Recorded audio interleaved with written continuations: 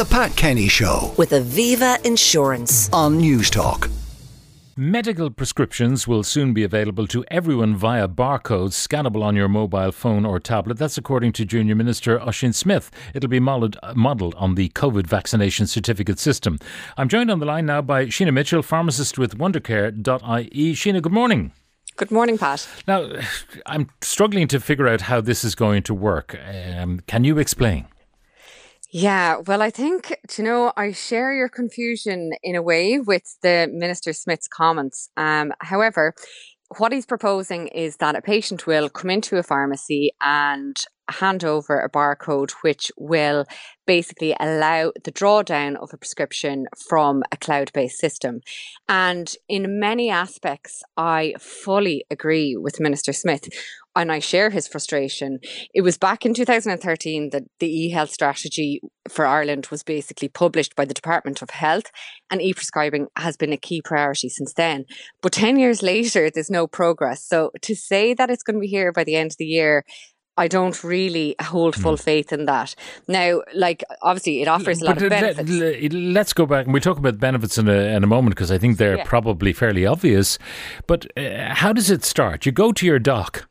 And your doc says you need drug A and drug B.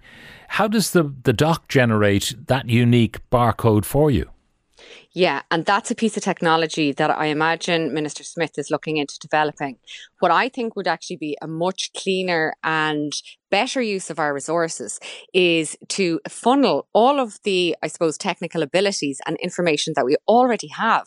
So, for example, a patient goes into hospital or the GP, and that's the really important piece here. This allows communication between primary and secondary care. And in practice, we find in community pharmacy that a patient comes out of hospital, the GP has no idea what changes have been made. We spend time on the phone trying to clarify system, and the patient is the one who suffers. So what community pharmacists would like to see happen is that a cloud-based system is introduced, which basically allows for e-health and e-prescribing. That way then a doctor, whether they be in hospital, GP or out of hours setting, can then upload a prescription onto this cloud-based system, and then the patient ultimately, and this is where the patient wins, their prescription is on the cloud. It can be identified by using their PPS number, which is, an individual, health identifier. They can then present to the pharmacy, give evidence that that's their PPS number, that's who they are, and they can get whatever item dispensed off it that they need. It also means that the healthcare professionals have access to all of the up-to-date medication in real time. Okay, going back to the basic thing, you go into the doctor prescribes particular medication, the doctor then has got to have access to this cloud-based system whereby the doctor puts in the PPS number of the patient or accesses their PPS file, their health file, shall we say, and then they add the designated drugs, and then no matter where they are in the country, the patient can, simply by identifying themselves, expose to the pharmacist what their prescriptions are. The pharmacist can make sure, that they haven't been filled 20 times. In other words, that would all be there, available to the pharmacist. And what I find confusing about all of this is that this technology is already in practice for high-tech medicines. So high-tech medicines are basically really expensive medicines. They're used for the treatment of things like arthritis and biologic type medications. So if I was to go into a rheumatologist tomorrow, a rheumatologist would upload my prescription onto what's known as the high-tech hub, and then I nominate a pharmacy, and the pharmacy can then draw down my prescription. So it's already working. Why are we trying to reinvent the wheel? So all we're saying is, why not use a similar system, but to apply it to all medications?